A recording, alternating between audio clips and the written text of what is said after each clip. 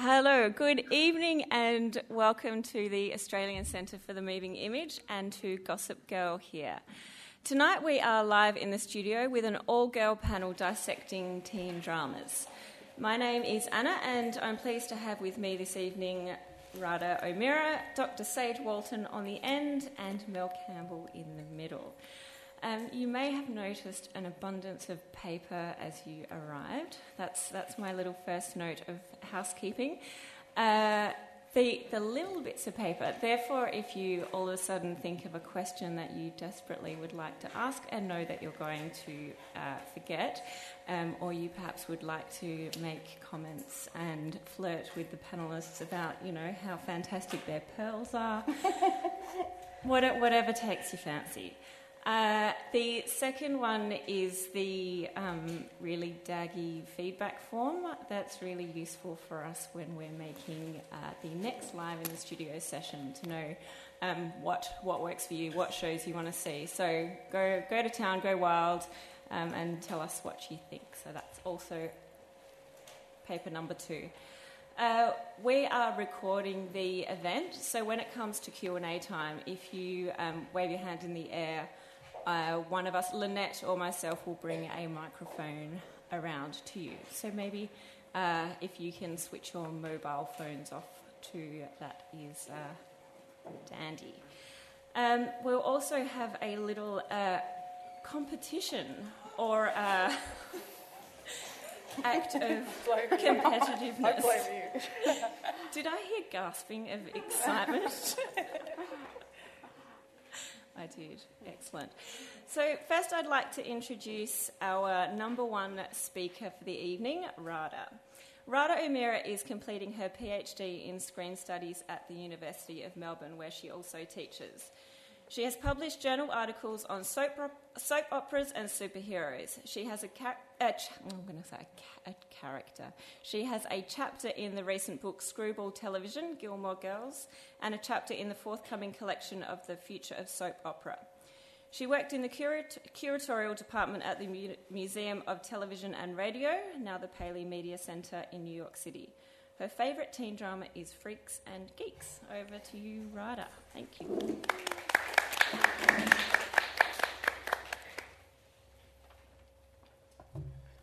So,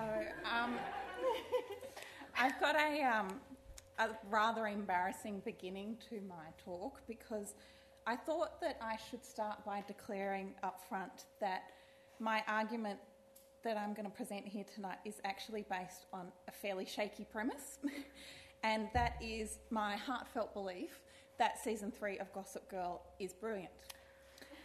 And, I mean, there are so many highlights, come on. There's Chuck and Blair starting out with their twisted sex games and betrayal, ending up with twisted sex games and betrayal. There's Dorota and Vanya showing the Upper East Side how to do romance. Serena's skirts getting shorter and shorter. Jenny's hair extensions becoming increasingly absurd. There's the Tyra Banks cameo, because that adds a whole new kind of humour to the show. And Chuck gets to declare, "I'm Chuck Bass," about every 5 episodes. So I just love it. I can't see what you wouldn't like. And one of the key reasons that I think Season 3 really works is because it successfully negotiates the character's transition from school to college. And this is a development that is really often very problematic for teen television shows.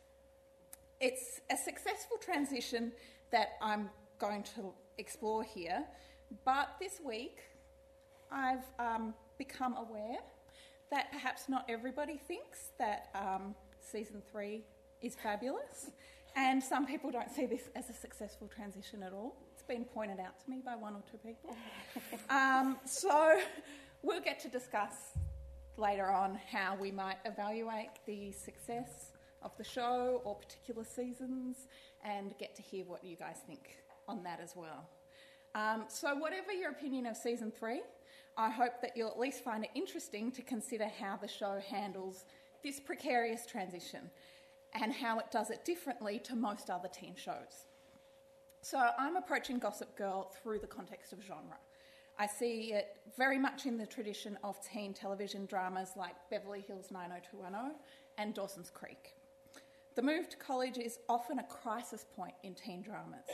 It's a moment which is significant within the story world, it's culturally resonant with the audiences, and it's a game changer for how the story works formally. The transition to college is a big opportunity for change. Regular settings can change substantially, new characters can be introduced, old characters can easily be dispensed with. So shows tend to embrace this change enthusiastically or resist it staunchly. So before I address how Gossip Girl does this move to college, I'm just going to outline first the important role that school plays in the first 2 seasons of Gossip Girl.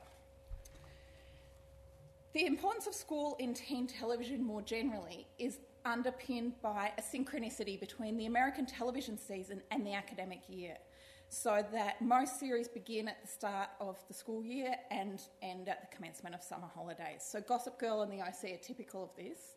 The beginning of the television season means returning from the Hamptons for the first day of school, and the end of television season means planning your summer backpacking around Europe.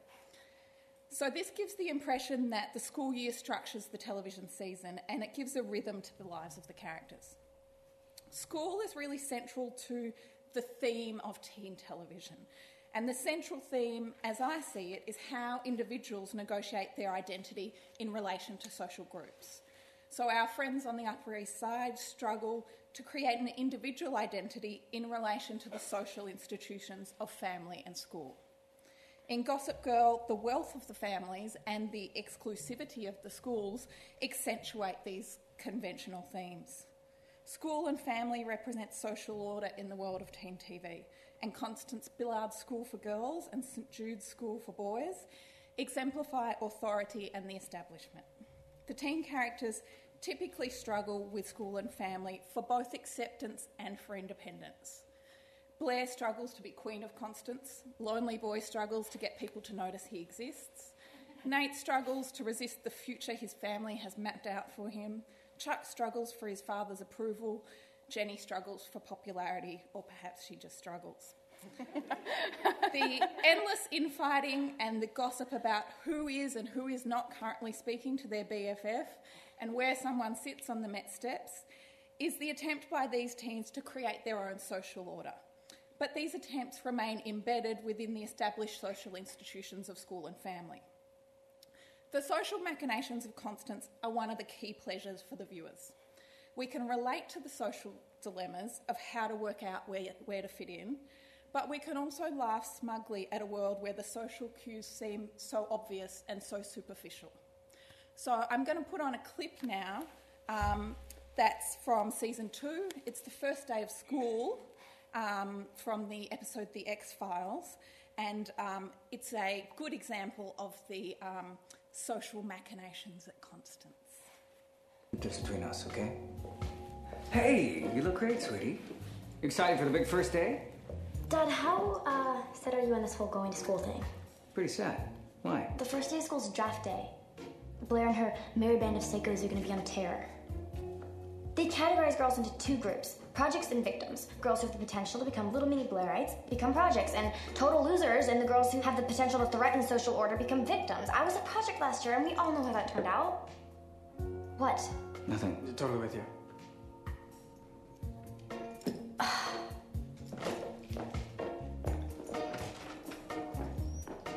Did you understand any of that? I'm so glad I'm not a girl.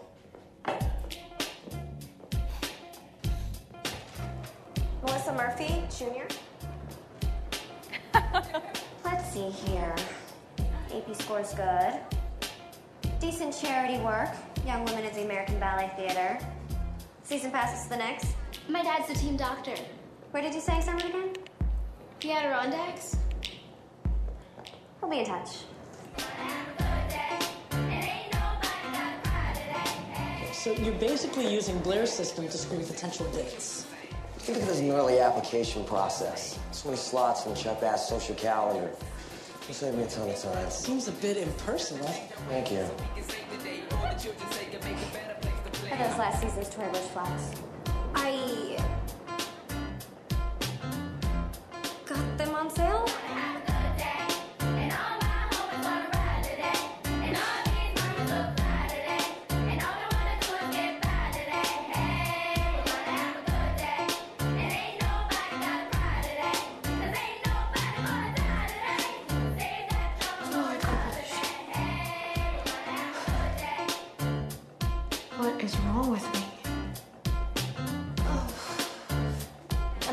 to Dalton.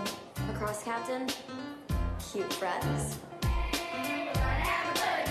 Lunch. 1 sharp.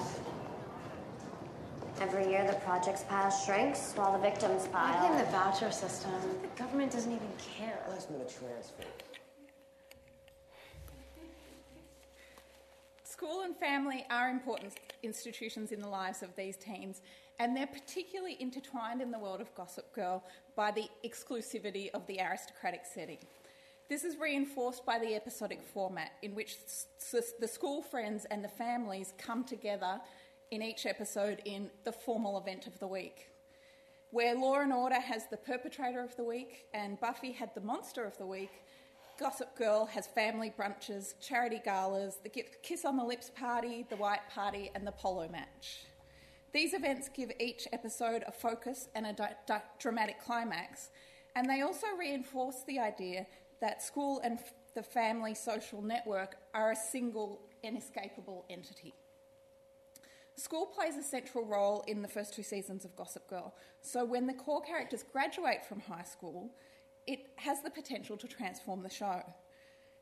Before I explore in a bit more detail how Gossip Girl handles this transition itself, I'm just going to sketch the generic conventions that are already established by previous teen dramas. I see 2 major trends for how teen dramas negotiate young characters' volatile transition from high school to college.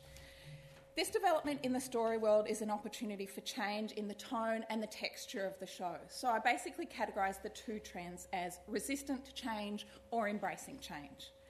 Most series seem to resist change.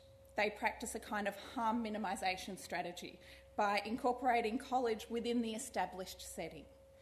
In this case, characters inevitably give up their Ivy League dreams and usually choose to continue living at home. For example, most of the main characters in Buffy the Vampire Slayer enrol at the local college UC Sunnydale. The characters in Beverly Hills 90210 all wind up at California University, which is coincidentally the same fictional college for the characters in Saved by the Bell the college years. The pitfall of this kind of scenario is that it can lack credibility. Sending all the characters to the same local college, it often seems just a bit too neat. So, did anybody really think that the token smart characters like Willow and Andrea would not go away to a really good college? So this transition from high school to college is intended to be a minimal change in the ongoing narrative and in, hopefully, the ongoing success of the series, but that doesn't actually always work out that way. Clearly, Beverly Hills peaked at the end of high school. They went for the harm minimisation strategy, but I don't know that it actually worked. In fact, I'd like to pinpoint the peak of 90210 at a specific scene, which is the street protest for Donna Martin to graduate. I think the protest was brilliant, but let's face it, Donna was not destined for higher education. By contrast, some teen dramas embrace the change. They use the move to college to motivate a major change in the whole direction of the show. They introduce a raft of new settings, new characters, relationships and storylines. Most notably, Dawson's Creek took the opportunity to make radical changes in the story and form of the series, sending major characters to opposite ends of the continent. Josh Schwartz's previous series, the series he did before Gossip Girl and Chuck, was The OC, and it followed this path of embracing change. For 3 seasons, The OC was very much like a Californian version of Gossip Girl. It followed a bunch of teens at an exclusive prep school. After the ratings dipped in season 3 and viewers complained that the show was becoming less humorous and overly melodramatic, the producers intentionally embraced change. In season 4 of The OC, the former residents of Newport Beach are scattered. Ryan studies architecture at UC Berkeley in Northern California, and Summer becomes a vegan at Brown. This model often adds a level of realism as the characters often attend actual universities. The problem with this solution is that the shows often lack a cohesion, the kind of cohesion that a stable kit of settings and characters provides. So in season 4 of The OC, Seth seems to just pop up wherever it's convenient in each episode. Newport, Berkeley, Providence, just whatever's going on. However, the show's fourth season is really dominated more by the death of a major character, the troubled socialite Marissa Cooper, than by the transition to college. The dispersal of characters in season 4 makes it a really disjointed season, and the focus on Marissa's death actually seems slightly out of place in the new settings. When Summer's ruminating about Marissa when she's in Providence, it somehow doesn't seem to fit so much. But on the upside, Marissa is dead. And Newport Beach is finally hit by an earthquake. So Gossip Girl's transition from school to college is interesting because it seems to follow the path of teen dramas that evade change. But it's unusual because it avoids the pitfalls that are usually associated with that kind of model. So it seems that perhaps Josh Schwartz has learned a lesson from handling the transition to college so poorly in the OC. Gossip Girl's setting in Manhattan is central to its treatment of the transition. The major characters attend school on the Upper East Side and continue to college in Manhattan. This might appear like the convenient everyone goes to the local college solution, but New York City is a credible destination for teenagers.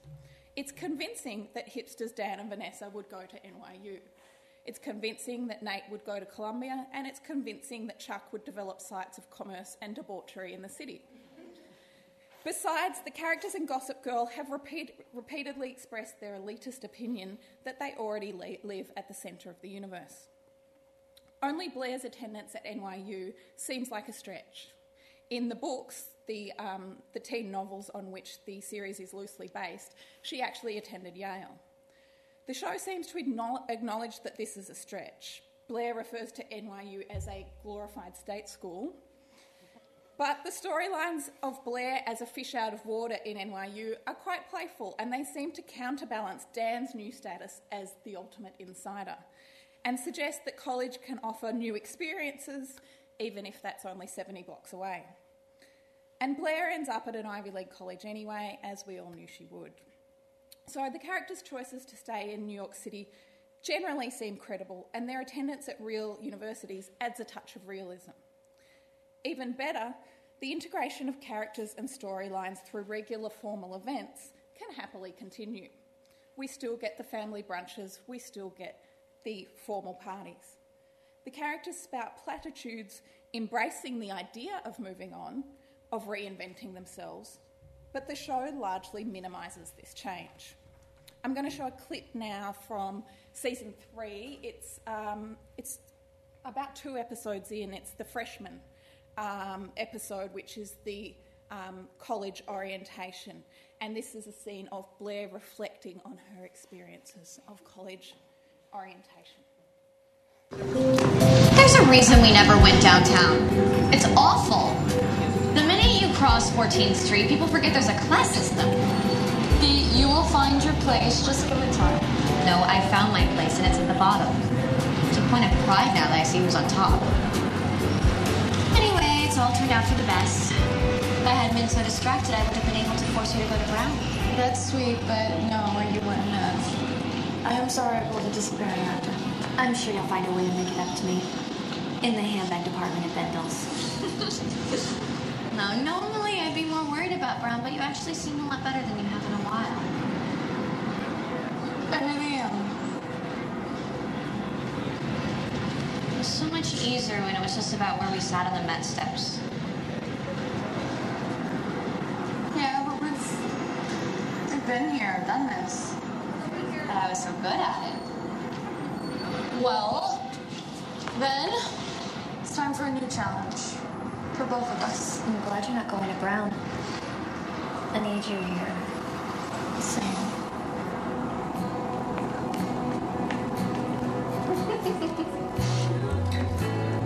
Bye. Bye.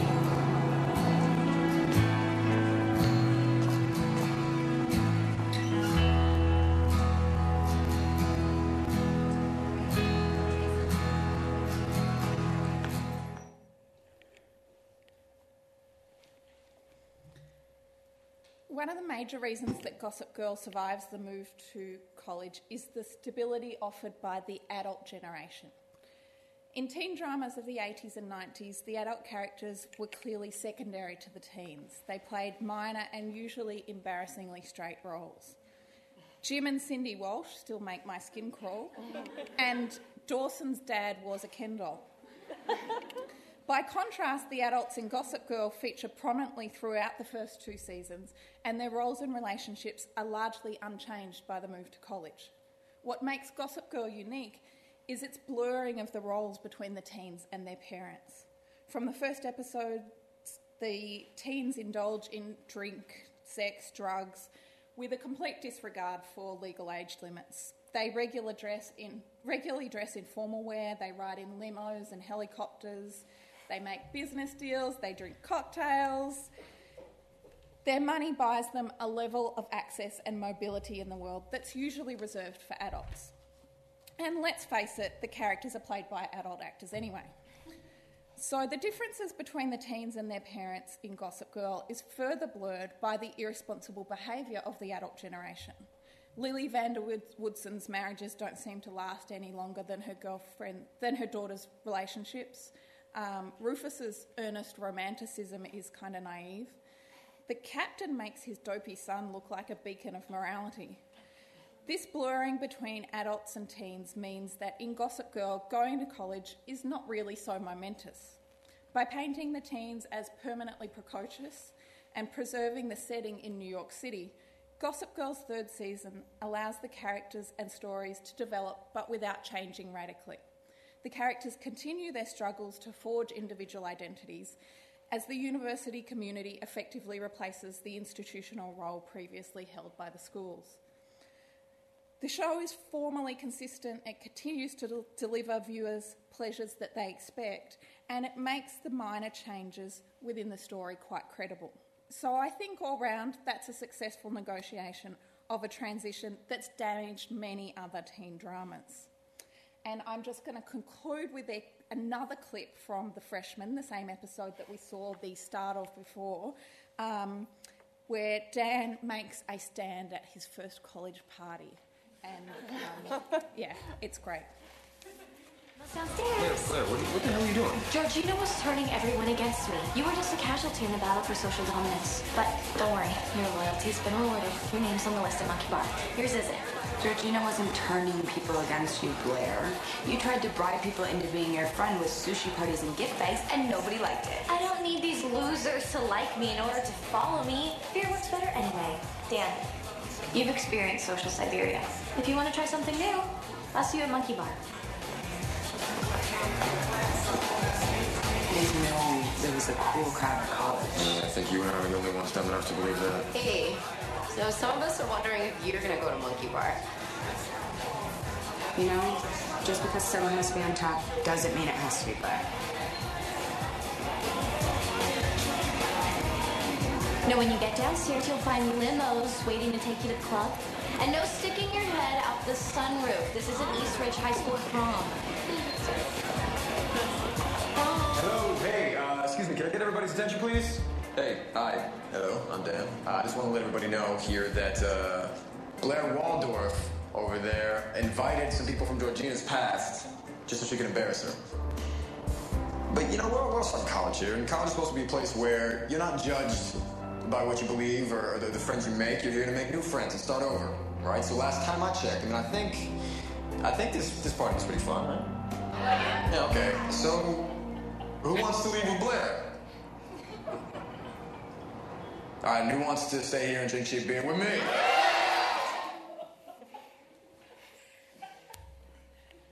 Shall we say poor B?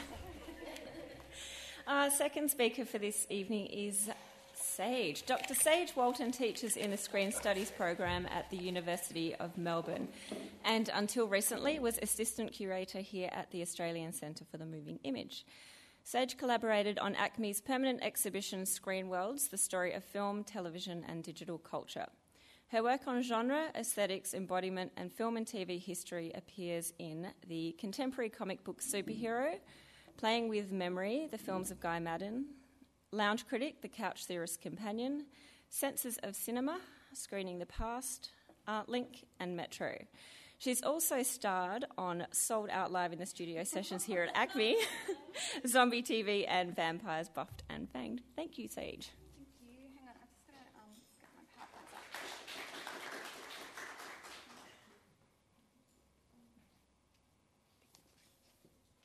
Okay. When I found this out, this gave me so much joy that Obama had actually mentioned Gossip Girl in one of his kind of press speeches. So I don't know if his girls actually watch it or he does. I'd like to think it's the latter, but we'll see how we go. So, like Obama, I only really became aware of Gossip Girl late last year, actually around November. But having been a fan of many teen TV dramas that Ryder mentioned throughout the years, and more particularly The OC and Veronica Mars. Do people watch Veronica Mars? Yeah. I think I was already predisposed to like it. The fact that Kristen Bell was going to be the heard but never seen kind of voice of the blogger just gave me chills. And I soon became obsessed trying to convert friends, family, students to this show, needing to own it on DVD. Obviously, I'm successful because some of those friends and students are here tonight. Awesome. And I was quickly joining the ranks of other fully grown, adult, gainfully employed kind of fans of the show, not the teens and preteen girls that this show is primarily marketed towards. And here I'm thinking of things like New York Magazine, which labelled this the greatest teen drama of our time, that has a Vulture kind of blog recap of every single kind of episode. If you ever want to kill like a hilarious hour, get online and have a look at some of the kind of official and unofficial kind of comments that are posted after each episode goes to air. It is comedy gold. And I'll be showing you a selection of some of them later. So how have I gone from this? Like, I used to love this show, and, I know that maybe not all of you have seen, like, the end of season 3 here, but I'm going to be giving stuff away in this talk. I can't help it. Because now I'm at the point where I want to shoot this show, steal its engagement ring, and leave it lying, bleeding in the middle of the street. And I'm quite happy for that to happen. So how has this happened? Is it the dreaded, like, season 3 kind of TV curse? And we all know that Josh Schwartz pretty much ends up sabotaging his own masterpieces, like with the demise of the OC in season 3, and then its mid-season cancellation in season 4. So in the hopes of avoiding cancellation for Gossip Girl, I want to interrogate my own fandom of this show and tell you some of the reasons that I like it, indeed love Gossip Girl, and not in that kind of ridiculously, it's so bad, it's good kind of way that I defend other trash like Showgirls.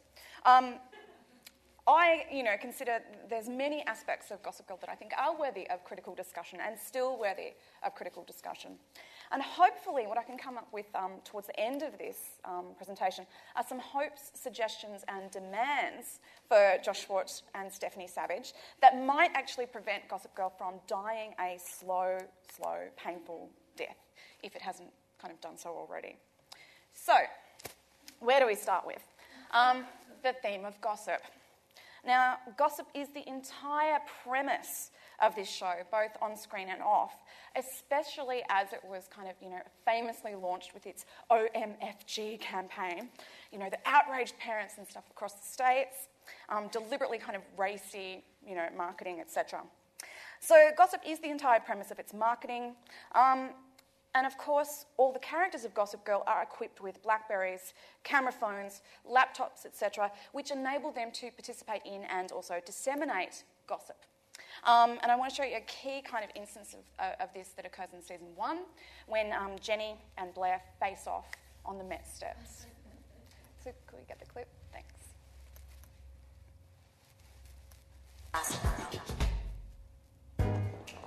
Spotted. Jenny Humphrey waiting in the Met Fountain fishing for change. Blair Waldorf seen dallying with an off-duty doorman at the Blarney Stone on a Monday night. It looks like the battle between the Queen Bee and Little J has moved from the streets to the blogs. Who's sending this debasing dish? I have a feeling. A nice shiny dime to add to your collection. Why the fruit cut, Bee? Lost your taste for yogurt? So what are we doing tonight? Asher's parents are in camp, so he and Jenny are throwing a party at his house. It's a really small get-together with just our closest friends. Sorry, Blair. Blair can take my place. Invitations are non-transferable. She's new to the group. Just because your name is on the invite doesn't make you a hostess. Oh, then why is the party planner calling me? Excuse me, girls. Oh my God. Hey, Dad. I'm kind of busy. What's up? I was just wondering what time you want me to serve your favorite home-cooked meal tonight. Maybe around 8? Oh, I have that choir thing. Remember I talked to you about it and you said I could go because I've been good? Oh, right. Well, maybe we could wait to eat till after you got home then. You're gonna be hungry after all that singing. Yeah, well, I mean, they have food there, and it's probably gonna go pretty late. So, tomorrow? Okay, love you. Love you too. Sorry, floral emergency. Oh, and you will be happy to know that the entire Unity lacrosse team are RSVP. Oh my God, it's Asher. Let's go say hi. How did little Jenny Humphrey become the next Brooke Astor? The same way they all do. Marry up.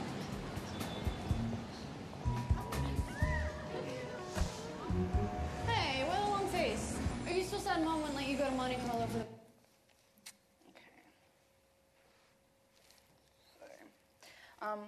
Like Rufus would be down with social networking sites. Please, the man still uses Bing in season 3. Anyway, so I like to think of the characters of how the characters of Gossip Girl use technology and gossip is kind of like a historic continuation of men and women kind of speaking behind bands at, earlier kind of balls, historic balls. And I'll get back to the show's overt play on themes of royalty and absolutism in a bit. But it's interesting that coups and kind of power plays are repeatedly staged throughout the show. And the suggestion is that through a combination of gossip and technology and social networking sites, that those who are disempowered can, in theory, topple the teen royalty. Of course, this rarely happens because you've got the kind of 6 main characters, so yeah, they always remain on top. Now, this is interesting because gossip itself is always about power. And as Patricia Spax puts it in her kind of book-length study of gossip, people will tend to gossip up the social scale rather than down. So the poor and the disenfranchised are rarely the subject of gossip. And gossip will favour certain kinds of information over others.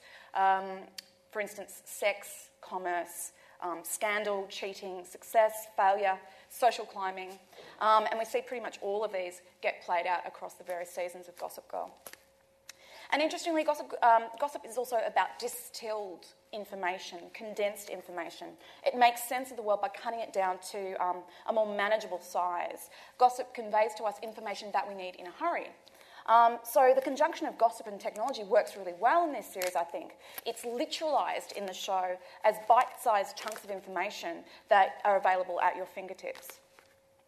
So Gossip Girl illustrates the practical value of gossip. And in doing so, and maybe this is something that we can talk about in Q&A, I think it also questions an inherent gendering of gossip. I realise it's called Gossip Girl, but gossip is used by men and women throughout this show in their kind of struggle for power play. So it does contest the notion that gossip is just for women or restricted to old maids, little girls, and so on. Now here we come to another reason that I love this show, in that I think it's pretty much like the absolutist court of Versailles or 18th century France, updated and transposed to elite teenagers on the Upper East Side. Bear with me here. I don't think it's any coincidence that Blair, or Queen Bee, likens herself to Marie Antoinette, or that the figure of Marie Antoinette decorates Blair's bedroom wall.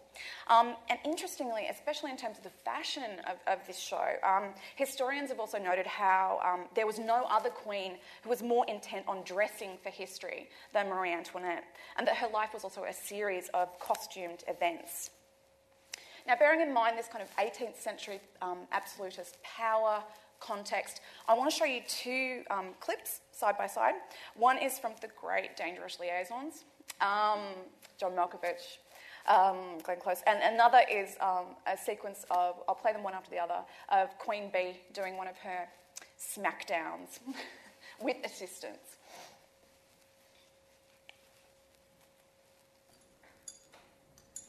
Your damned cousin, the Belange bitch, wanted me away from Madame de Tourvel. Well, now I am, and I intend to make her suffer for it.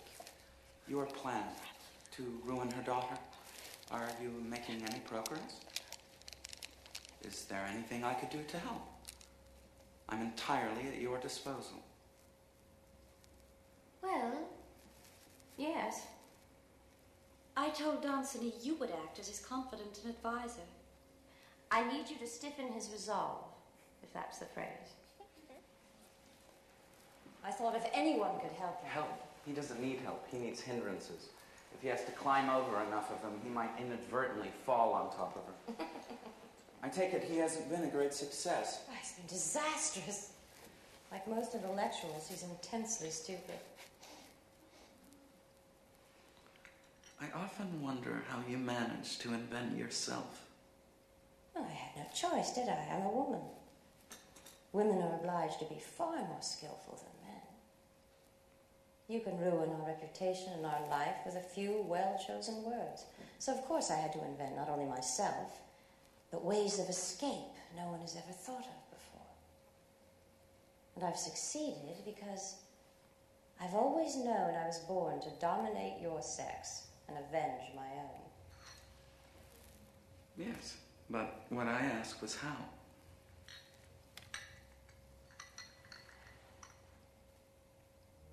When I came out into society, I was 15.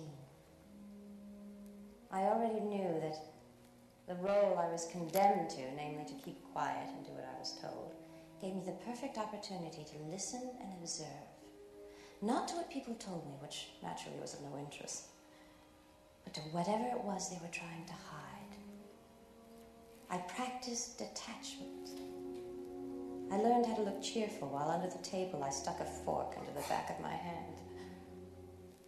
I became a virtuoso of deceit. It wasn't pleasure I was after, it was knowledge. I consulted the strictest moralist to learn how to appear, philosophers to find out what to think, and novelists to see what I could get away with. And in the end, I distilled everything to one wonderfully simple principle. Win or die.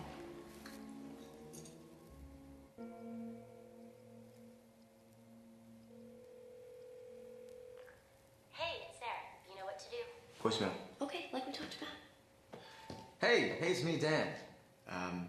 After you left, Serena and I got in a huge fight, and she said all this crazy stuff. I honestly don't know what to believe, but what I do know is that I want to see you. So, call me.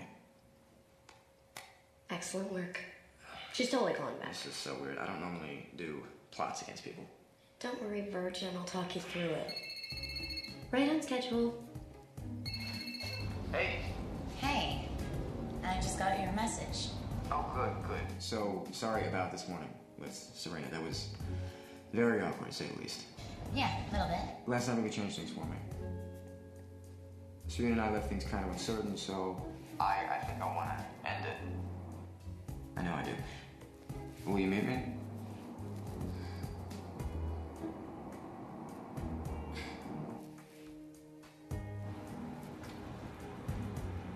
Our spot in the park by the pond? See you there. We're turning around. One last battle and the war is won. Humphrey, you are a born liar. Thanks, I think. All that stuff about last night was genius. Anything you want to tell me? No. Like you said, just born to lie. Honestly, Dan, last night was fun, but I didn't really know what it would all mean to you. Well, I normally don't jump into things like that, so when I do, it means a lot. Me too. That's why I think we should be together forever. Georgina, look, Serena told me everything. All right, and I believe it. No, you don't understand. She was upset and jealous. I'm sure she told you all kinds of things to make you think the worst of me. No, just stop it. I never meant for this to happen, but it did. And I know you feel it too. I mean, how else do you explain last night? I don't know, and I wish I could. So you're just gonna go back to Serena like nothing happened and just leave me all alone? Oh, you're not alone, G. I'm here now. And I brought some people who really, really want to see you. I think you remember your parents. The only thing feared by the spawn of Satan? Mom and Dad. Leave it to Blair Waldorf to know that bitches don't just happen. They're made. By parents even more wicked than their offspring. Okay, Mom, Dad, this is not what you think. You have to believe me. There, Georgie. It's gonna be okay. No, this time it won't. Or it won't. Your parents were so worried, G. They told me everything. How you're supposed to be on the equestrian circuit but sold your show pony for cocaine. That was a difficult time, but I put that behind me. When? When you were in rehab? It's hard to get clean when you hitchhike in a town, steal a credit card, and book a ticket to Ibiza. You didn't see where they sent me. I mean, that place was awful. It was in Utah. At least I lasted longer than Lohan. We were trying to help. I've had enough. I have to go. Georgina, stop. Yes. Stay, Georgina. I'll go. Oh, that reminds me. I almost forgot to leave you with the information I discussed with your parents. What's this? Where are you going? A boot camp for troubled girls. Blair was kind enough to do some research. Haven't you heard? I'm a crazy bitch around here. Have fun in reform school. Okay. All right, so getting back to kind of the context of French absolutism and Versailles, which was reconstructed in 1669 under the reign of Louis XVI, the 14th, otherwise known as the Sun King, as the site of royal residence and seat of government. And this site was all about the overt display of power and the idea that seeming or appearances really is being. And nowhere was the conjunction of reality and appearance more necessary than at court. Appearance or visibility was the very essence of court life. It was important to be seen at court, to be noticed by the king. And at Versailles, the cult of appearances was at once a form of power, a source of pleasure, and a genuine means of cultural currency. Being seen or being visible enabled you to rise up the social ladder. Now, this cult of appearances gets enacted again and again in Gossip Girl. You have to look like or act like the teen queen of Constance, even if you're not. And here we have two different kind of like reigns of power. Oh, Blair's head's been cut off. Oh, sorry. And little J as the queen below. And you have to be seen at the right places, wearing the right outfits, and so on. References to royalty, absolutism, court, and elitist pleasure abound throughout the series. We've got the kings and queens of the Upper East Side, dark knights and white princes. They go to cotillions, they go to masquerade balls. I love this. Nate whores himself out to a duchess. There are so many references. There are pointed references to absolutist royalty. And that's entirely appropriate here because this was an era that was renowned for the pursuit of luxury and a rampant culture of spending that eventually led to kind of financial ruin under Marie Antoinette. So the decadence that typified the French court gets merged with the decadence of the Upper East Side, wealth, coke-addicted parents, and so on. And the intrigues of court life become the intrigues of the teen drama, betrayal, sex, jealousy, etc. So for me, Gossip Girl is yet another continuation of that teen tradition of merging pop culture with a historic or literary canon, like great literary works. And think of things like 10 Things I Hate About You or Clueless. For me, I do see it as a very kind of like modern update of Dangerous Liaison when it's working well. That said, I'm giving you lots of intellectual reasons why I like this show. Let's be perfectly honest about why I like this show, and maybe we should show the two promo clips that the CW put out for season 2, if that's okay. I know I'm sorry, it's bad quality of traditional. Brown doesn't offer degrees in the sun. Google revenge and get BlairWaldorf.com. Cheating, drinking, drugs, it's all fair game.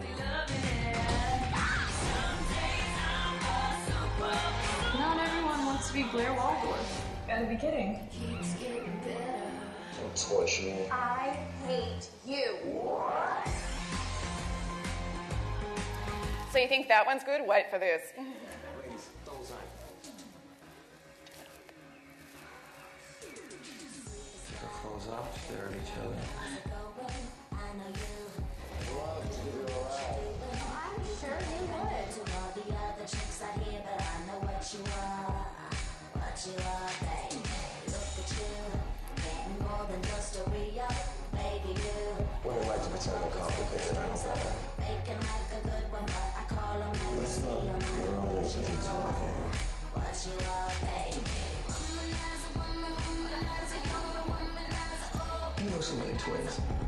friends find me. Chuck. Ow! If you wanted to play rough, all you had to do was ask. Damn that mother chucker.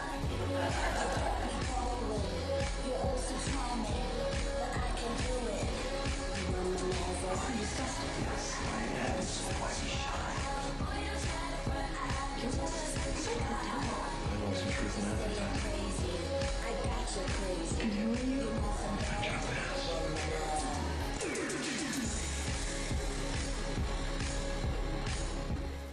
Okay, they are great fun. So I think that gossip can be extended to outside the series as well, especially in terms of how the show gets consumed, its online fandom, and the whole Chuck Bass chair phenomenon, as in Chuck and Blair. Am I the only person who knows this? Chair! So like gossip itself, the show actually circulates outside traditional modes of TV viewing. It's actually got really appalling ratings, like incredibly bad. It only rates like 1.5 million in the States. And Schwartz's other show, Chuck, nearly got cancelled by NBC recently, and it was getting upwards of 6 million. So this is the first show that I'm aware of that's primarily successful on the net, either by streaming online or being downloaded. And it's huge on Apple iTunes. And Josh Schwartz is incredibly good at hyping up playing to transmedia branches of fandom. For instance, the show's already been adapted from the teen books, as Rada mentioned.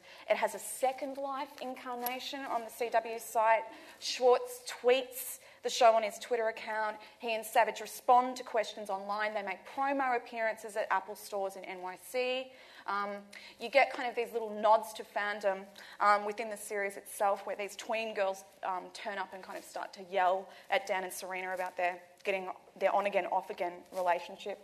And you'll also get the CW, as with those promos, deliberately playing to the chair Chuck Bass phenomenon. So prior to the big chair breakup, that was the big source of controversy in season 3, they did this whole fashion thing in one of the kind of fashion stores of the meatpacking district in New York. It was like, what did Chuck do? Yada yada. And it, they shot something specific for it, and it featured in this kind of, the dress and the kind of window display also featured in the series itself in that episode. Hilariously enough, I think I read one sort of fan comment, which was something like, you know what, Serena picked out that dress for Blair. She should have been aware that anything that Serena picks, you're going to be dressing like a whore. And this is the episode in which, Chuck whores his girlfriend out. So, Chuck Bass as well as Chair. I promise you, I did not do that. I promise I didn't. Chuck Bass as well as Chair are perhaps the gathering point for Gossip Girl fandom, with Serena and Nate and Serena and Dan running closely behind that. And much like Gossip, the way in which fan culture appropriates Chuck and Blair and Chuck Bass has taken on a life of its own, like with fan art here, or giving rise to both slash and het fiction online, or you'll have kind of their persona spilling out into fashion magazines like this, Be Still My Heart, where they goth it up.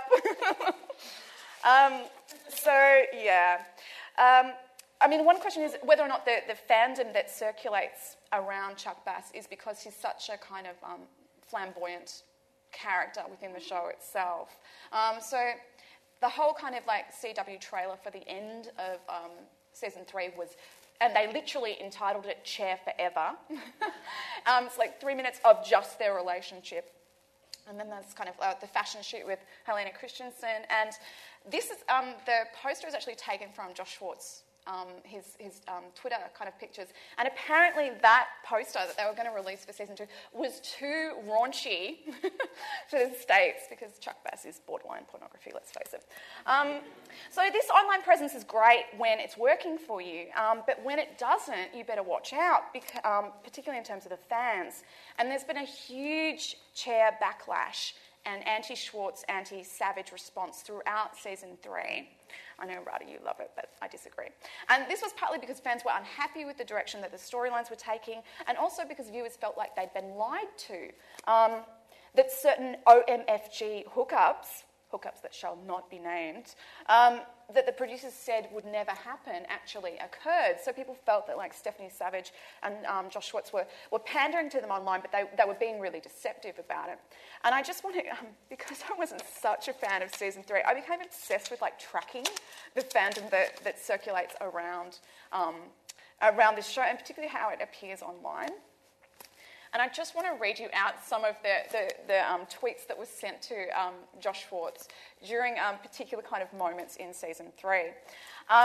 So the first one kind of was in the context of the unbearable lightness of being, where we actually had Chuck and Blair break up after the pimping incident. So then we had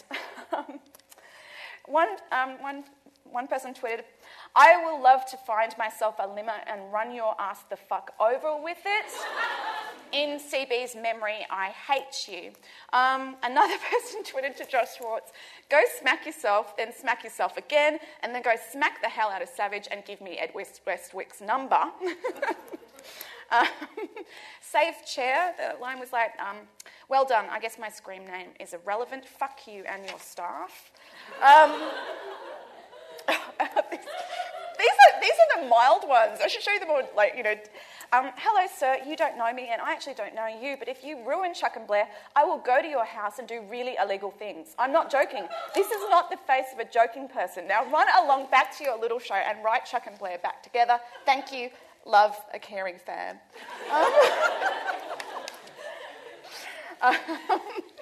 Hang on, there's just one more. There are pages. There are pages. Come and see me after. "You deserve to have a flock of CBers puke on your lawn after what you just did." 2 words, and particularly in terms of the finale, in which we had kind of, sorry, I'm going to have to give it away, Chuck and Jenny hooking up. He de-virginated Jenny as well as Blair. 2 words, 8 letters, epic fail. You suck. Stephanie sucks. Gossip Girl is dead. Anyway, I will leave that there. There are just so many. It became the kind of joy of my life that after the season 3 finale, Chuck Bass actually became a Twitter trending topic. Worlds are colliding. Okay, so here are my suggestions really quickly for Josh Schwartz, Stephanie Savage. And down the bottom I've got, you won't see the comments. Oh, damn it. Okay, I'll have to read out the demands for you. Are some of the comments that appeared on that Vulture blog that I was telling you about that does the recap. Okay, so first off, no more snake-like hair extensions. I realise that Taylor Momsen, Little J, has gone. She's been written off the show for the bulk of next season. Awesome. However, I do not want her hair extensions to ever reappear in the show. They look like snake tendrils. Like, how Chuck was able to extricate himself from that, I have no idea. Okay, that's demand number 1.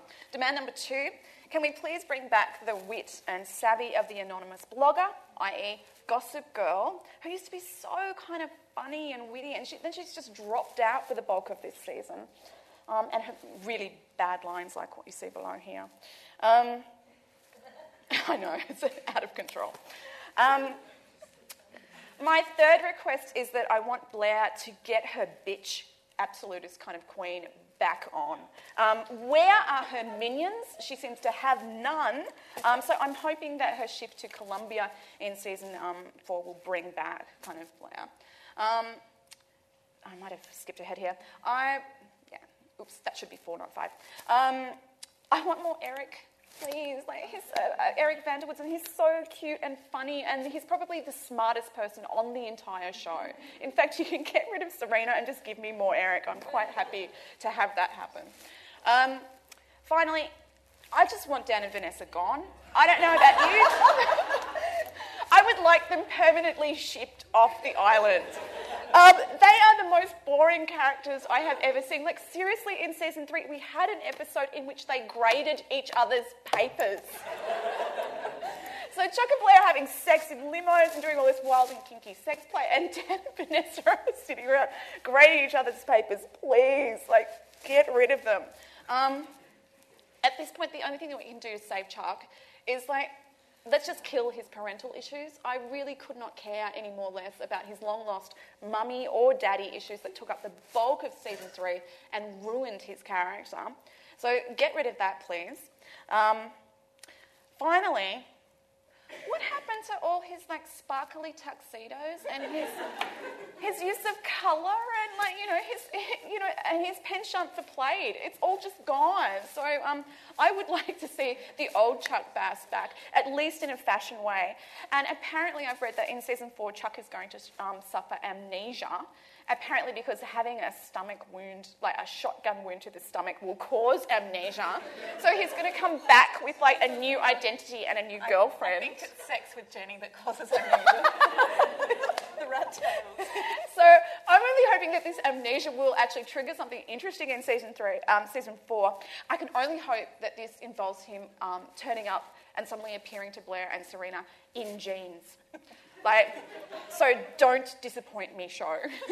All right.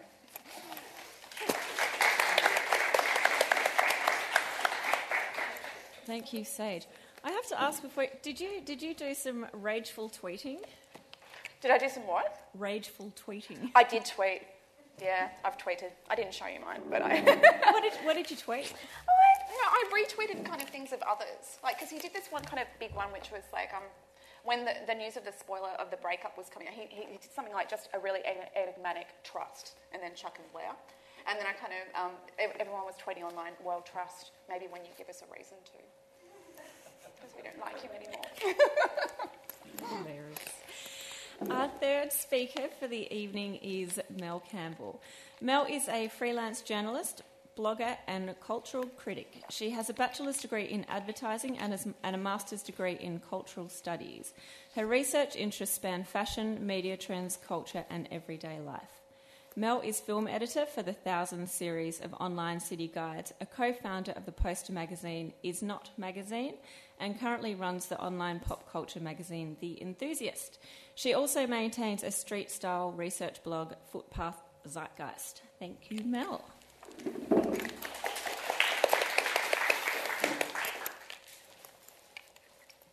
Sorry, I'm just going to have to set up my...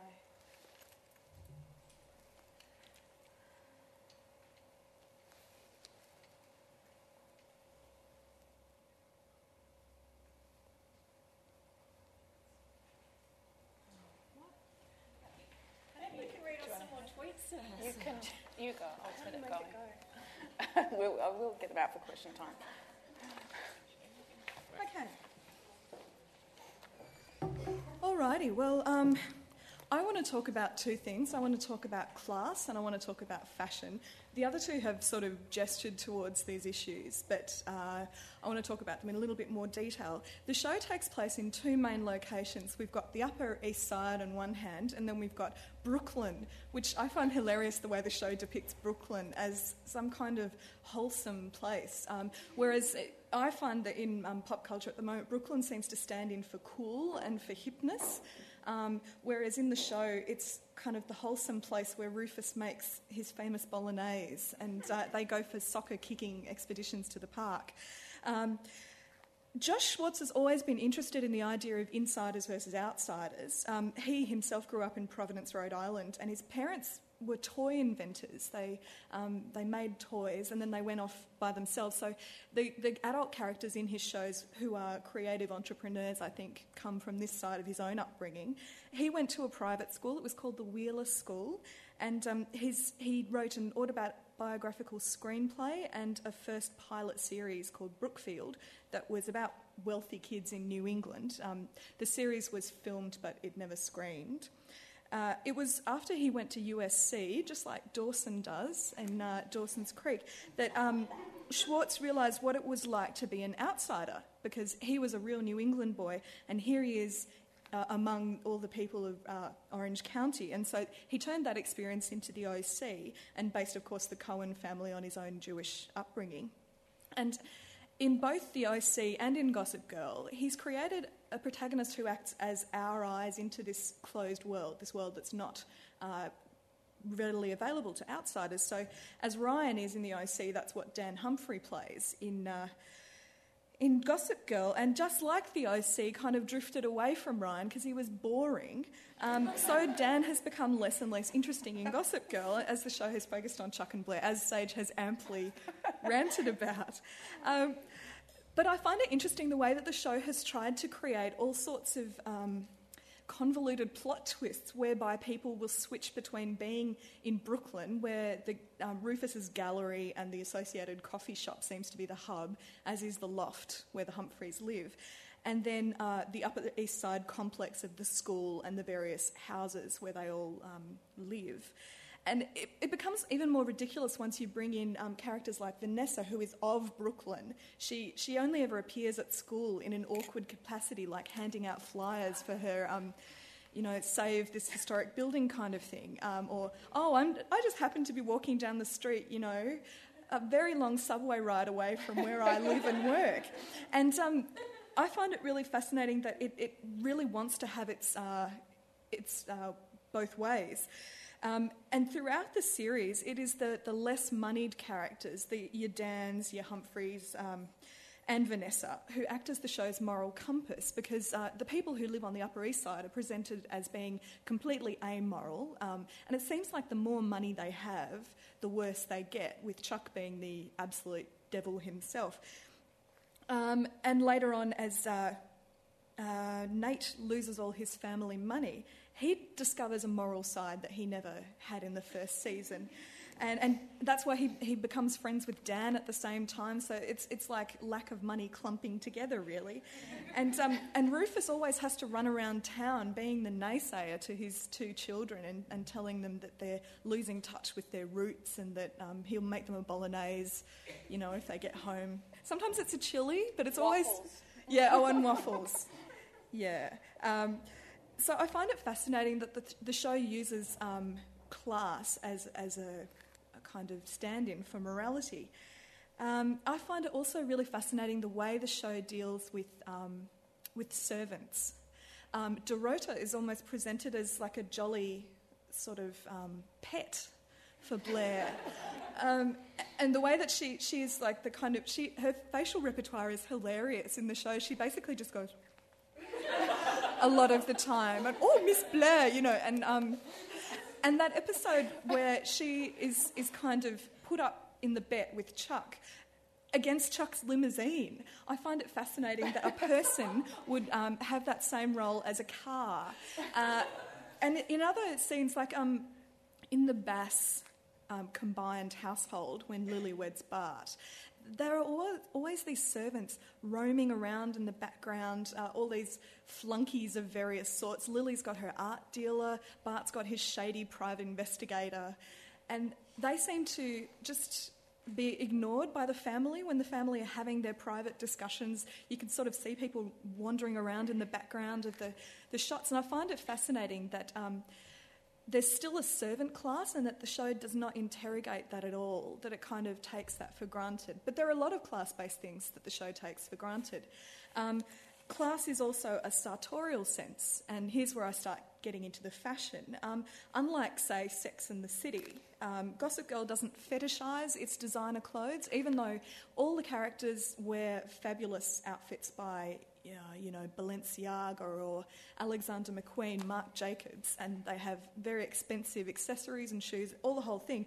But they don't crow about them in the way that Carrie and her pals do in Sex and the City, and that they're not constantly hunting for clothes and for accessories, even though they're sometimes referred to jokingly or in passing in the series. They're just basically taken for granted, much as the servants are, as just a part of this world and something that you have just by normal. And so we can see that there's drama in the show when Jenny is trying to social climb. She's trying to match the consumerism of Blair and her gang, and she gets herself into a terrible hole. She just can't keep up with their fancy lunches, with all the clothes that she's expected to buy. In the very first episode, I think, or maybe it was the second episode of the first season, you see Jenny going to Saks or some other fancy shop, and she's looking at the dresses, and then she'll go home and make her own version of them. But you can see that she's really struggling by the time she's hooked up with that absurd Asher character as his beard. So we'll now show a clip from Season 1, Episode 14, The Blair Bitch Project. the pun titles of this show are also really excruciating, which is when Jenny has finally been busted for stealing a designer frock from one of her would-be friends, and Blair has cruelly thrown her this absurd pink-themed Sweet 16th, no, is it Sweet 16th? Yeah. Birthday party at the loft that poor Rufus has just gone along with because he just doesn't know any better. So can we have the clip now, please? Blair said they told you the original party had fallen through so that they could surprise you with a better one. Blair's a liar. You got played. She also said that you were afraid the girls wouldn't accept everything about you. She knew you were wrong, and she wanted you to feel like you had nothing to be ashamed of. Was that a lie, too?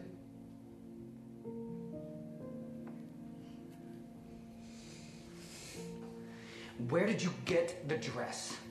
And I know you didn't make it because your sewing machine is gone. You have no idea how hard it is, Dad. I sold my sewing machine, okay? What? Yeah, and a lamp and some jewelry. Why? Because I had to. Dad, you think that you could just send me off to school with a plaid skirt and a Metro card and everything will be okay? I am not apologizing for not having a private plane for you, Jenny. You think I'm ashamed of where I come from? No, Dad, what I'm ashamed of is having to bring a brown bag lunch to school and, eat it in the bathroom and then go out with my friends and pretend that I'm not hungry when I go to lunch with them. You don't have to do those things, Jenny. You're making a choice. What don't you get? Do you want me to choose to have no friends? Well, clearly, that's not even a choice anymore because that's just done.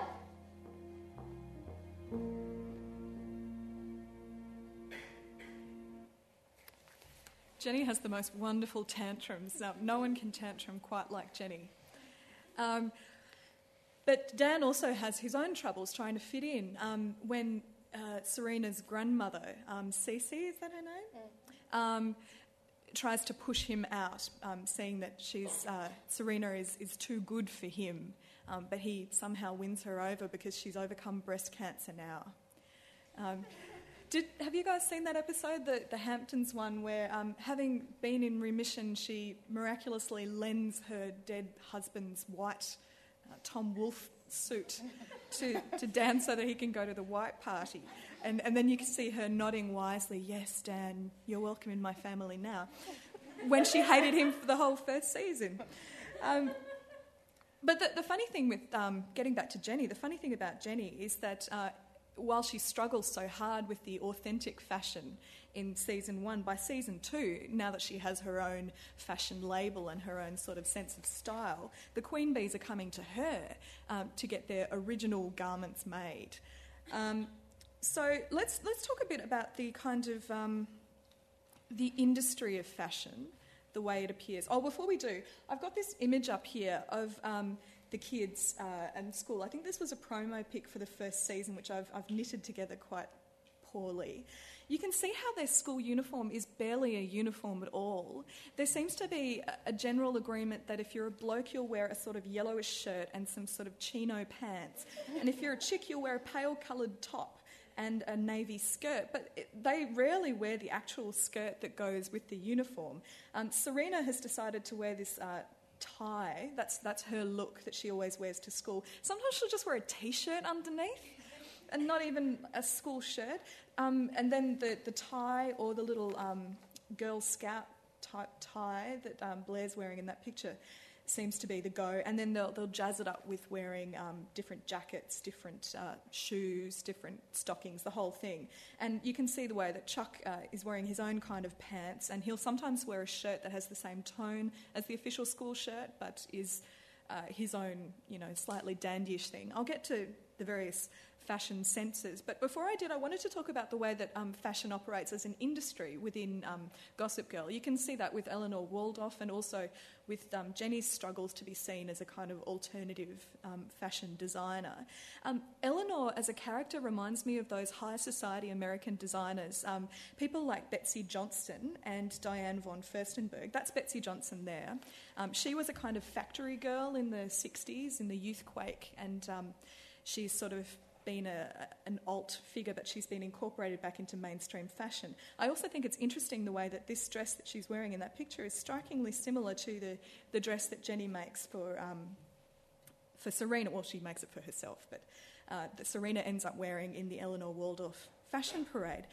And the way that these real fashion designers are also society ladies, and their daughters also end up being involved in society in the same way that Blair is involved in her mother's business and is helping her along the way.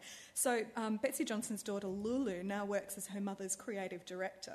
That's them in 2008 with her granddaughter. It's the third generation.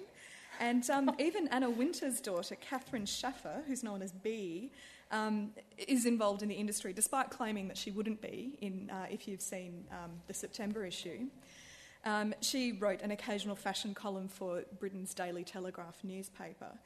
Now let me have I'll go through some of the characters in turn, and we'll see how the show very deliberately uses the clothes, the costumes that they wear to delineate their characters. So first, Serena, she's the boho. She's your Kate Moss, your Sienna Miller character. She always looks kind of messy, scruffy, a little bit underdressed for wherever she's going, and yet she always seems to be perfectly put together. She's the girl who just throws an outfit together. You can see the picture in the top left is from that episode, the flashback from Thanksgiving, where she was wild and she went out and got drunk. And so that's a slightly slutty Serena of old, and then you can see the more sort of classical Serena in the other images. Now Chuck is...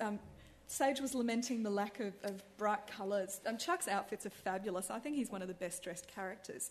Lots of bow ties, cravats, waistcoats, pocket squares, and lots of bright and pastel colours that aren't generally seen as very masculine. So lots of pinks and purples and apricots and another thing I'd like to mention is that Chuck and Blair's outfits often echo the colours to suggest that they belong together. And this is something that is done also with Dan and Rufus to show that they are sort of the same family, but I'll get to that in a minute. So Blair is your Upper East Side princess, and her headband is her crown. We were talking about royalty, and it's literally a kind of royalty for her, and that's the signature of her gang at school. She wears lots of tailored things with lots of luxurious fabrics like satin and cashmere. It's weird because you'd think that she dresses a little old for how old she is. She's just meant to be 17, 18.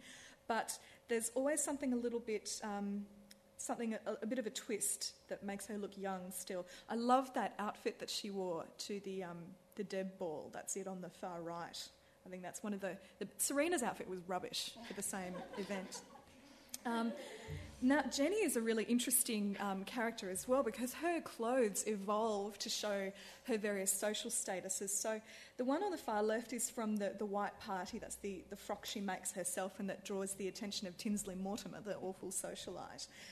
In the middle you can see her kind of punk phase with the really heavy eye makeup and the shiny tights that were very in at the time.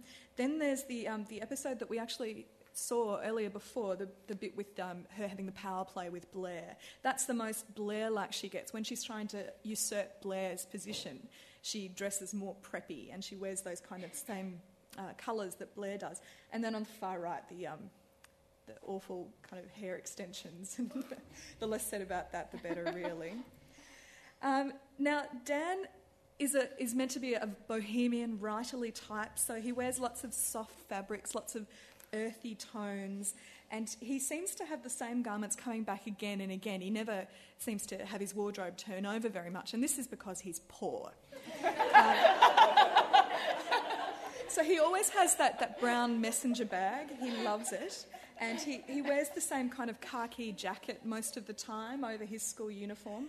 You can see he loves the blue jeans, and when he gets dressed up, he will just put a shirt and put a vest over the top with maybe a little skinny tie, because he's a little bit Brooklyn. They wear skinny ties there. And even when Dan tries to dress up, it's always a little bit pathetic, like he never quite hits the mark. And there's an adorable moment just before the... what was the ball called? The Snowflake ball, where he's excited. He's on the phone to Serena saying, "Did you know that when you hire a tux in Brooklyn, you get the shoes for free?" Which is adorable. Now, Nate is the old money guy. And so I was watching one of the special features on the first season DVD where the costume designers were explaining that with Nate, they were thinking that his mum bought his clothes for him. He really doesn't care that much about fashion. And so they're very old school Americana, real Ivy League stuff, lots of Brooks Brothers. So he wears lots of very conservative-looking clothes, but he looks as though he doesn't care for them very much. He just kind of throws them on the ground. Indeed, that episode where Dan discovers that Nate has basically been squatting in his own house, he says that all Nate had was a sleeping bag and some Brooks Brothers shirts just to tide him over. But you can see that photo of Nate at the gala with Jenny. Look at the beautiful tailoring of that jacket. The other thing about Nate is that all his clothes are beautifully made and beautifully designed, and they fit him perfectly. And now Vanessa, she also has a hippie thing going on, but she's a lot more cheap and cheerful than Serena. Lots of oranges, lots of yellows and acid greens. And for some reason, she also just wears so much blusher. It's absurd. She has this weird skin colour that doesn't exist in nature. She looks a lot better actually in those photos than she does when you're actually watching the show. That big photo in the middle of her has her hip-hop earrings that she wore throughout most of season 1 to show that she was from Brooklyn.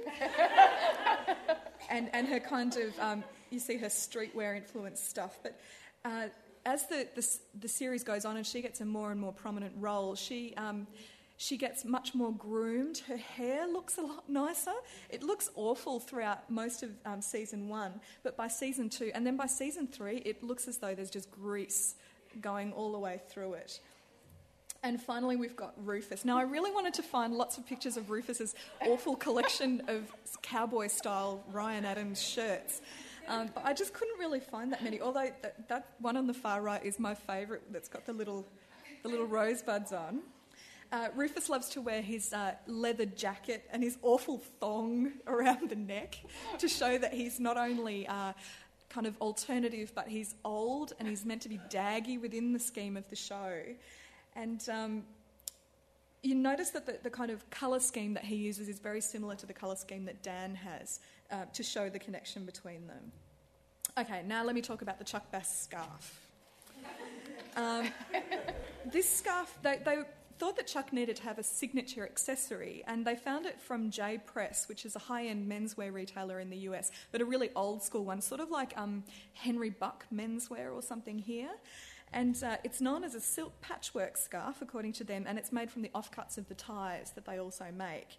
And they just randomly found it in a pile of scarves, and they thought, wow, that's it, that's the Chuck Bass scarf. And it sold for $175 before the show started, but now it costs $250. That's when it's in stock. Because, of course, fans of the show just went and bought them out. You can also find guides to how to make your own Chuck Bass scarf. You can buy rip-off Chuck Bass scarves on eBay. I think they cost about $150, which is relatively cheap, considering that a real one will set you back $250. So this is an example of the way that fashion on Gossip Girl spills over into the real world. It's not enough just to watch the show. You've got to identify with the particular characters and emulate their style. And there are so many blogs that will allow you to do that, to sort of pinpoint the various designers and where you can get a similar look. And it's fascinating stuff. They actually do this for heaps of shows, not just Gossip Girl, but because fashion is such a huge part of Gossip Girl, they do. Now I want to talk about the Big W diffusion line, which is by a celebrity stylist that I've never heard of before, so clearly I'm not that into fashion, called Kai Ayub, and it was launched in November last year, and it's absurd. It's marketed to teens to women in their late 30s, so pretty much anyone, and the designer says they can emulate the styles of these trust fund babies and Brooklyn maybes, but at a fraction of the price. I mean, it is a fraction of the price because you can buy a pair of earrings, like I suppose Vanessa-style earrings, for $10, or you can buy a dress for $50 or $49.83. I don't know where they got that thing from. And Ayub said, my inspiration for this collection were the three muses of Gossip Girl, Blair, Serena and Jenny. Blair's flair for the dramatic, Serena's urban boho chic, and Jenny's preppy meets punk. Then I thought, how would these three style icons actually style themselves if they were transported here for an Australian summer? The end result is Gossip Girl, the TV series collections Kai Ayub, which is actually the official name of it. Gossip Girl, the TV series collections Kai Ayub. And the absurdity is that Big W is an absolute bargain basement store. So it's not just like they're being sold at Myer or even Kmart. Big W, it's where I go to get my flannies, my Rufus-style flannies and my cheap, canvas shoes. Let's have a look. I went in there yesterday to see what they had. So here we have a kind of Serena-like garment. I suppose you would call it a gilet or something. That's, I suppose, a Jenny-style skirt. There was actually a nicer skirt that had sequins all over. I think that was meant to be a Blairy kind of a skirt, but my photo of that didn't come out very well. That's a dress that I think is meant to be a bit of a Blair dress or perhaps a Jenny. They don't photograph very well. I mean, it's interesting because I should have got some of the photos that they have on the Big W website where they actually have models who resemble the actors modelling the dresses, and they look a bit more plausible there than they do here. I've deliberately highlighted how sad it is to go into Big W and see these garments. And look at that one, isn't it beautiful? But the thing is, you could probably rock them, and the thing is that they are actually a lot nicer than the other stuff that is sold at Big W. It's noticeably better. So basically, that's just another example of the way that Gossip Girl spills out of the actual show itself, and it's a nice way, I guess, to wrap up the issues of class as well, because someone who would never, ever be able to wear such a garment to one of Blair's parties, or even just walking past her on the street, can somehow feel as though they're part of the Gossip Girl universe with these garments. So that's all.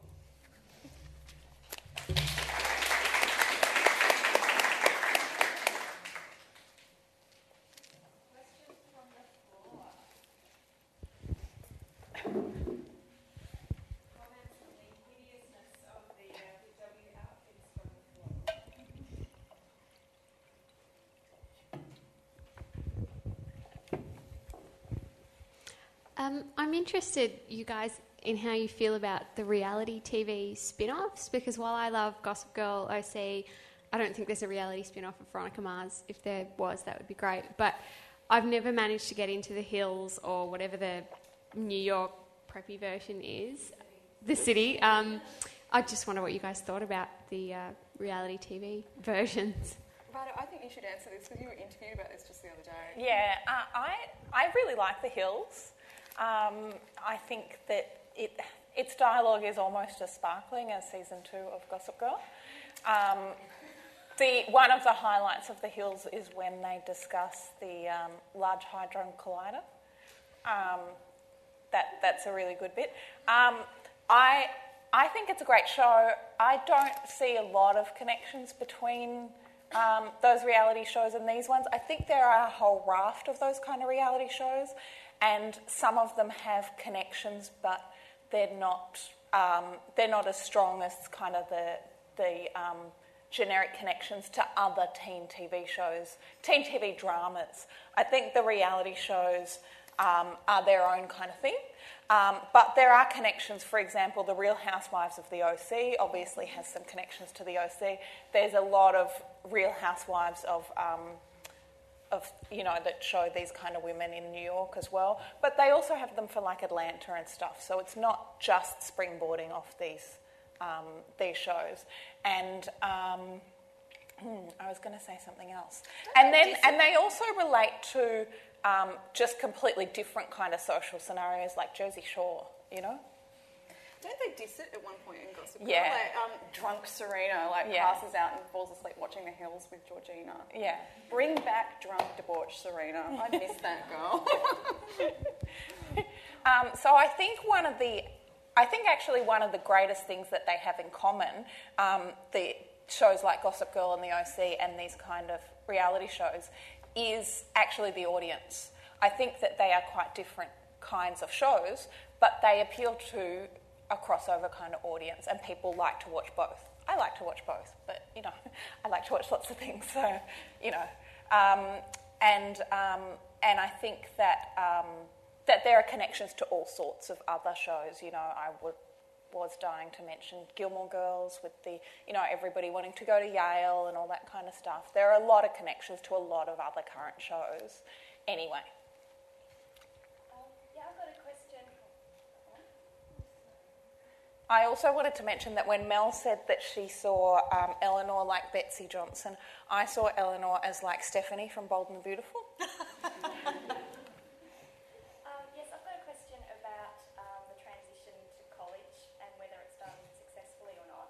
I'm wondering if you've seen One Tree Hill, because they actually decided to lose the transition altogether, and between one season and the next, they skip into the future and they come back as adults, and we haven't even seen it. I thought that was an interesting way of doing it. I think in some ways it was successful, some ways not. I wondered if the panel... Well, one of the things I was going to mention, but there wasn't time, was that there was a whole other category that I call avoiding college. And one of the main ways for teen shows to avoid college is like Freaks and Geeks and My So-Called Life, and is to get cancelled. If you get cancelled, you avoid college. The other major and reasonably successful teen show that avoided the transition was Felicity, because it started at the start of college. So it just completely avoided that transition. But that is a much more creative way of avoiding the transition. And to me, just kind of reinforces how scared they are of that change. Oh my God, what are we going to do? This is when it could all go down the gurgler. Let's just skip that bit. But they also kind of ignore it as well. Like, Nate apparently goes to Columbia. I don't know if anyone's ever seen him go to class. Like, but the thing is, they never go to class. But no one goes to class at NYU anyway. So. No one goes to class at Constance. Yeah. Chuck just continues on, as Chuck. Yeah. It's kind of like avoiding it that way. Yeah. I'm a little bit curious to know, I personally didn't watch teen dramas when I was a teen. I thought Dawson was a bit creepy because he was like 25 when we were, I don't know how old. Who actually watched teen dramas at the appropriate teen? You're on your own, Anna. That's really nice. Thank you. Wasn't like Perry like in his 40s? Yeah. And Andrea was even older. Yeah. Like, you could see her visibly aging like as the show kind of progressed. She had a stroke. Yeah. Also, I'm not laughing at her. Not while she was on Beverly Hills, but later on she got hit in the head with a prop bullet during a gunshot scene, and she had a stroke and half her face dropped. And I shouldn't laugh. Me laugh as well. The majority of characters in Beverly Hills 90210 were all in their 30s. Yeah. He's playing 15-year-olds. Yeah. It was well known for I that. never really picked up on that. I mean, I guess Luke Perry looked a bit old, but I was a teenager watching Beverly Hills, and I really identified with all their problems and stuff like that. And I always took it as it's much better to get adults who can act a little bit to play teenagers than to get actual teenagers like they do in Neighbours, who are of the just deliver the line and try not to run into the furniture school of acting. I think it's much better to have somebody who's maybe not exactly the right age. Interestingly, like Taylor Momsen, who plays Jenny, is actually 16, and I think that's why she is so freaking annoying. Like, there is just no distinction between Taylor Momsen and Little J. They're both that annoying in real life. Something that I find like a phenomenon that's a bit interesting is the girls going skank. So like Brittany and Christina, and they're sort of like sexualised at a really young age, and they're this like precious sort of sugar sweet sexual object, and then sort of to grow up they sort of have to become skanky, and so they get their dark eyeliner out and mess up their hair and all that sort of thing, like Lindsay Lohan and stuff like that. So I just, in terms of fashion, I just wanted to hear what you thought about Jenny and her sort of skank period. There's just so much that could be said on that. And please, like, if I don't answer the question sufficiently, get onto that Vulture kind of website I was telling you about. Jenny's kind of clothes and her hair are pretty much, they're like a mood ring. It's like a mood ring, okay? When she's in good Jenny mode, like, she dresses like you were saying, like Blair, and her hair's all kind of like nice and neat. When she gets her bad on, out come the kind of the raccoon eyes, like, you know, the punk kind of hair, and to the point where, you know, by season 3, you know, she's, and Josh Schwartz was even tweeting this, oh, you know, gosh, little Jay, you've gone so dark, like, on his, like, Twitter account. So I was, like, waiting, like, eager, this is, like, you know, while they were shooting the kind of last episode, so suddenly she comes back, like, in the second kind of half of the, you know, conclusion of season 3, she's trying to lose her virginity to pretty much anyone who will take it. She becomes a drug dealer. She literally starts trading in drugs so that she can be, like, the Queen of Constance. And that's when her hair starts to get totally out of control and the makeup becomes like... And then, you know, finally she hits rock bottom in the season finale when she you know, her and Chuck sleep together, and then she goes through this insane... Like, so she actually, like, losing her virginity is a really traumatic thing. Like, she recognises that it's a huge mistake. And they do set up in terms of a thematic parallel, whereas Chuck and Blair was, like, you know, fun and gorgeous and kind of, like, you know, that this is a really kind of traumatic moment for them both. And they're both, like, visibly dark, like she's crying, it's all raccoon kind of makeup down, like props to Taylor Momsen in that scene, she totally nails it. So and Chuck in the finale looks positively reptilian, probably because he's so disgusted at the prospect of potentially sleeping with Jenny. But so yeah, I do think that they do code her hair and her kind of like as skank when she's in her kind of darker moral moments. Yeah, I mean, I think that just in general, Gossip Girl is interesting because Jenny is kind of the only person who undergoes that transformation. Even when Serena was in her slut phase, she still kind of looked pretty good. And it was just kind of coded with her wearing leopard skin. You know, watch out. Although they do have this thing with eyeliner, the darker the eyeliner, sort of the more evil and twisted the character, and which is taken to ludicrous extremes with Jenny. But I think that Blair sort of maintains, even though she does evil things, maintains a very ladylike appearance throughout the whole thing. And even when she's like trying to, you know, slut up and seduce Chuck or whatever, she still wears lovely lingerie and puts some candles on, you know, rather than these... Even that scene where she kind of does that pathetic burlesque-y thing in Chuck's burlesque club. Pathetic. It is, because like it's coy. Whereas you can see if Jenny were in that situation, she'd nude up straight away. You know, like she did it at a terrible party with that skeezy photographer. But there is quite a tradition in teen dramas of this idea of trying on different identities, and that you can dress up for certain events, and the formal event of the week kind of plays on that as well. That you kind of dress up and see who you want to be, and become who you want for a bit and just try it out. And it's sort of that kind of stuff about finding who you are. Let's just try it on. And that's what we can all go and do at Big W ourselves now. I like my point of the evening when I can do a really horrendous segue, and my segue is trying on new identities. So our competition for the evening is going to be judged by the panel here. Who can do the best I'm Chuck Bass? It's not going to be me. We might have to do it ourselves. I know. No. It's like sacred. Well, the prize is a double pass to the next Live in the Studio session, which is at the last Thursday in July, which is Sci-Fi Spin-Offs. Do we have a Chuck Bass? I'll give you some tips. I've noticed Chuck Bass, he doesn't talk in a loud voice very often. He whispers, and he does English. I found it so bizarre to learn that Ed Westwick actually is British, and to hear him speak in his normal voice was like an alien, or like a puppet. You know, it wasn't like the real Chuck Bass, and he has long pauses between some words, and then he'll speed up, and then he'll have long words. on pauses, and then he'll speed up a bit. Do you know, as a side, I find this hilarious because he's become like, you know, the ultimate kind of fan base of the show. But apparently when he went into casting, like Josh Schwartz and Steph Savage like totally fell in love with him, and he originally kind of auditioned for the role of Nate. You know, he's British and stuff.